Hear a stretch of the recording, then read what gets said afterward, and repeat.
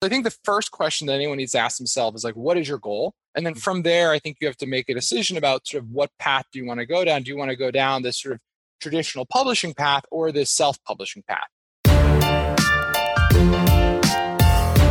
You're listening to the Flip My Funnel podcast, a daily podcast dedicated to helping B2B marketing, sales, and customer success professionals become masters of their craft. It's Monday, and in these episodes, you'll hear Sangram interview incredible practitioners, thought leaders, and entrepreneurs within our community. And like Sangram always says, without a community, you are simply a commodity. Here we go. Sangram here. Welcome to another fun episode of Flip My Funnel podcast. So this is a big treat because we went and looked at the top 15 episodes for 2019 and Alan's episode on his book on creative. I actually have it. I'm going to bring that up. I have his book over here. And it was about like the whole framework that he talked about, the creative work, like how creativity happens. I even remember talking to my son, Krish, who plays piano, where I was telling him, he's like, I can't do this. I'm like, Beth Owen didn't do it. He's like, how do you know? I'm like, I know because Alan wrote in his book. And that's like how he became a great person. So anyway, so we have Alan Gannett. Most people know him. I think he needs no introduction. But Alan, share something that you haven't shared with a lot of folks and just introduce, what are you up to lately? Sure. So my background is I ran for a long time a company called TrackMaven, which is a marketing analytics company, became part of Skyward, which is a content marketing platform. And fun fact, I originally grew up in New Jersey. I don't know, that's not that fun. I'm half Turkish. People don't tend to know that. But my mom immigrated from Turkey in the 70s. And I'm just as Turkish as I am anything else. And that's the fun facts I have, I guess. And then what am I up to now? Trying to figure that out. So, I'm leaving TrackMaven Skyward after 7.5 years of working on this stuff. And I think my next task is figuring out what my next task is. I feel like, I started TrackMaven when I was really young, sort of spent my 20s growing up and at the same time building this company. And there's a lot of lessons learned. And so I think a lot of it is about how do I want to apply that going forward, whether that's another startup, maybe it's a book, maybe it's, a project, maybe it's a sharp left turn, I don't know. That's cool, man. And I think you were the very first person that I know of that started the Alan Ask kind of thing. And that just blew up. Was that one of your social things that actually you think that just blew you on the internet, if you will, especially on LinkedIn? Because Sangram's talking about, for those of you who haven't seen it, I do on LinkedIn these little videos called #AlanAsk, where it's, 90 seconds or shorter little videos where I'm asking a thought leader a question and posted on LinkedIn, really short, really consumable, really snackable. I've done them with everyone from Mark Cuban to Kobe Bryant and sort of everything in between. And it was definitely a right time, right place sort of thing. I did it right when LinkedIn was launching video into beta. I had access. So there was also just not everyone had access. And I sort of knew that snackable video was working really well on Facebook. So obviously it would work well on LinkedIn. And then I'm also a natural extrovert. And so I spent a lot of time meeting people. And I was like, I'm always on meetings. I should just ask people when I'm meeting with them if we can record a video. And at first people were like, what? And then people were sort of okay. And so I started doing it. I've done 2 a week, almost every week without stop for 2 years now. Being kind of crazy. And it's I don't know the exact view number, but the last time I asked LinkedIn to look, they went and had the video team do the math and it was something over 5 million views. It was 6 or 7 months ago. So so it's a really good experience. Awesome. So within all the things that startup, you wrote a book. And what I wanted to spend time today, because I get asked this all the time, is how do you write a book? What's the process for it? How long does it take? Who do you write yourself or was it ghostwriter? How did you get into a publishing world? And you have done really well. Your book has done really good out there. I think the last time I checked, there was over 200, 300 reviews on your book. So you clearly have been out there, done it. You got it's not a self-published book. You actually got a publisher for it. So walk us through, just very early, somebody's literally saying, all right, Alan, I have an idea. I think my idea is brilliant. Everybody thinks their idea is brilliant anyway. I have an idea. My idea is brilliant. What do I do? So I think there's a whole bunch of questions that I always talk about when anyone ever asks me this, which is one is what is your goal? Because I think that really determines it. Is your goal to be a professional writer? Is your goal to build your business? Is your goal to change minds? Those are all very different goals. And that I think shapes like the following questions. So for me, like I had always loved writing. Like I had written a column for fastcompany.com for a long time. And like I'd always done these things and it was a fun outlet for me. But Yeah. my goal was really about building the profile of the business and of me to help the business. Like that was the ultimate goal. And so I started working on it. It was interesting as my book ended up becoming more of a crossover book is what they call it, where it was applied, it was a business publisher, but it ended up getting interest from people who are also sort of in the mainstream, which was sort of a fun, thing to see happen. Yeah. But because that was my goal, that then determines a whole bunch of decisions, right? And so one of them for me was about, okay, if you're using the book to help build a platform, then credibility is important. And so I wanted to try and get a traditional publisher because, I, don't have the credibility that someone's written 5 books, has, for example. And so the first step there was about, we can talk about more of this in detail, but when you want to go the traditional publishing route, it really starts with getting an agent and then sort of goes from there. We can talk more about that. On the other hand, if your goal is really about changing minds, then self-publishing is actually often the way to go because you see like James Altucher wrote the book Choose Yourself, sold 600,000 copies. It's become a very sort of like, it's become a very modern classic in self-help, self-published because he was able to, as a result, sell it very cheaply, get people to download it, do like, Amazon advertising, all these things to help people actually get excited about it.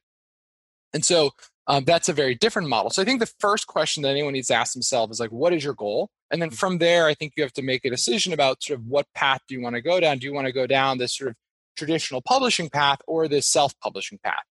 Gotcha. And now, if so, as you know, like I've written 2 books, and both the books were for the business, right? Like it wasn't about me trying to make money. It was more of like, this is like the best business card that we can possibly create to hand over. Nobody throws a book away, and it has been working phenomenal. Now, would you, if somebody's doing it for their business, and like they're probably going to give out maybe 5,000 copies, like that's pretty much the extent of how much they might actually give away for free, because that's all they want every single person to have it. Should they even go with a public, like an agent, and get it published like you did, or should they just go ahead and write on Amazon?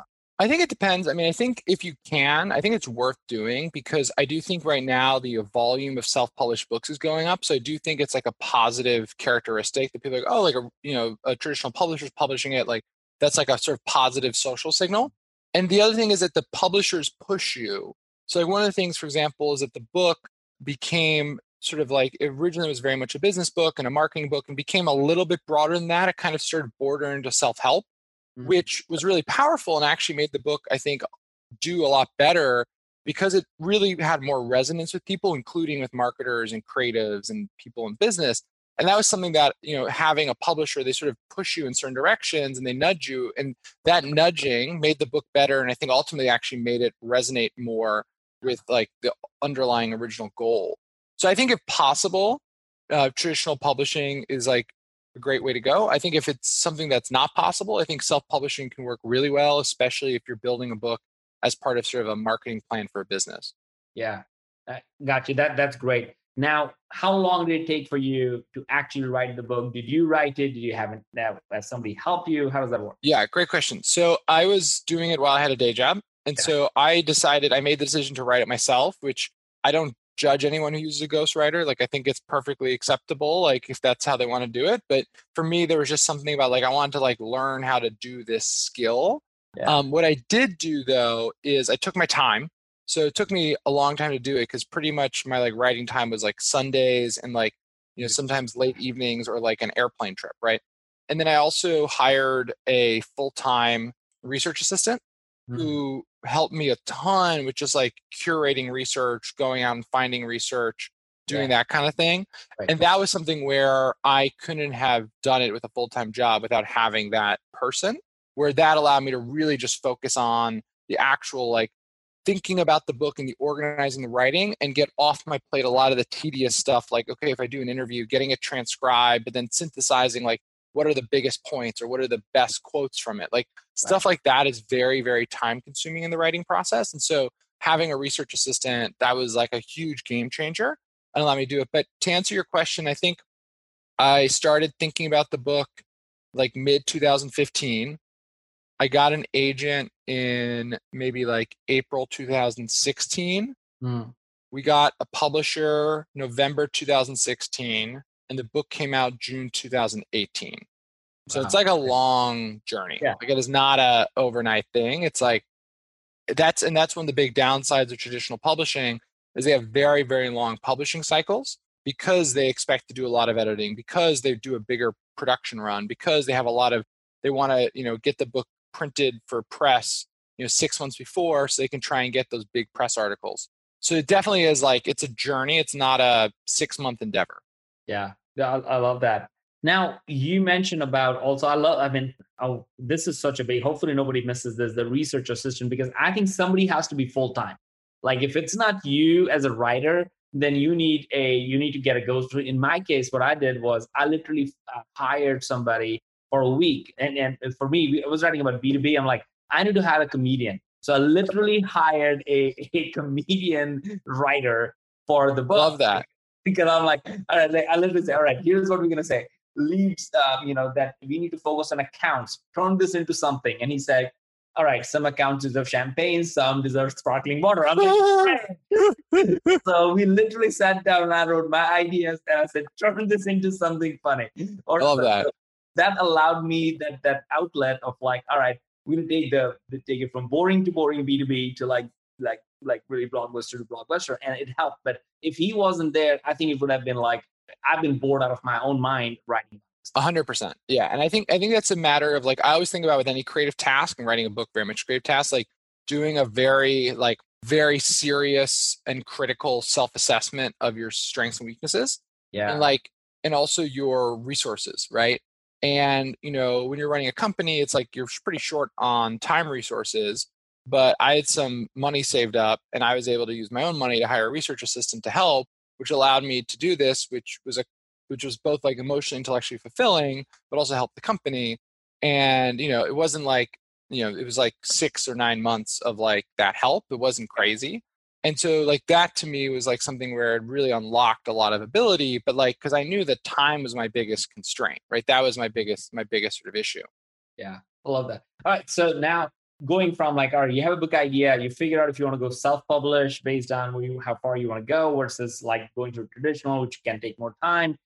We need to hire somebody. If you're not full-time, then get somebody who can be a full-time support for you, whatever that means for you, either a writer or a research assistant. What's next? So if you go the traditional route, the sort of first step is getting an agent and writing a proposal. And usually what that looks like is you might write like a 2-page summary of the book and you want to get introduced to agents. So it's similar to like a startup, like you'd ask other founder friends to introduce you to their investors. You would ask other author friends to like introduce you to their agent. And what you want to get is an agent who gets excited by the concept, gets excited about working with you. And at that point, they usually sign you and you work on a proposal. So one of the cool things in nonfiction that people don't understand is that you don't actually have to write the book before you get a publisher. So what you do is you write a proposal, which is usually about 2 sample chapters, an overview, a table of contents, a marketing plan, a author bio, and some other sort of sections. And you work with an agent. A good agent will help you really craft that proposal and get that really right. And that's really important. So then once you have the proposal, then what happens is your agent will go and send it to publishers. And the publishers who are interested and want to learn more will set up meetings where they then sort of meet you and sort of like almost like a pitch meeting where you sort of are pitching the concept of the book in more detail. And then publishing agreements sort of are all over the place and very different, but also in some ways very similar. But these days, there's some new publishing houses that are taking sort of new approaches to how they do it. And we can talk more about that. But the main way you do it, if you're going the traditional route, is first getting a good agent, crafting a great proposal, and then sending it to publishers and hoping that ideally multiple of them are excited and want to publish the book. Awesome. Now, one thing that you have done masterfully that I have not seen many people do is the amount of reviews that you got on your book. Now, obviously, like as I went about it, it's hard to figure out how do you get reviews, and then you look at some of them like, wait a minute, how do they get? Some people got 1,000 reviews. I'm like, wait a minute, how is that possible? and unless you are like Patrick Lencioni, unless you are like John C. Maxwell or something like that, or Seth Godin, it is hard for people like first time people to write books and get reviews and stuff. Was there a process you applied for that? Yeah, great question. So the book has on Amazon like 430 reviews. I think there's like 800 on Goodreads. It's 5-star average on Amazon. It's 4 on Goodreads. Goodreads is like very hard to have very hard to have 5 stars. It's always considered like, it's like, Goodreads. But basically what I did was just, I had, when you write a book, you get what's called galleys. There's actually a copy here. So a galley it's like a paperback copy printed on pretty thin paper. Yeah. And it's printed almost sort of like the equivalent of like the publisher's laser printer. Mm-hmm. And they're printed before the book comes out.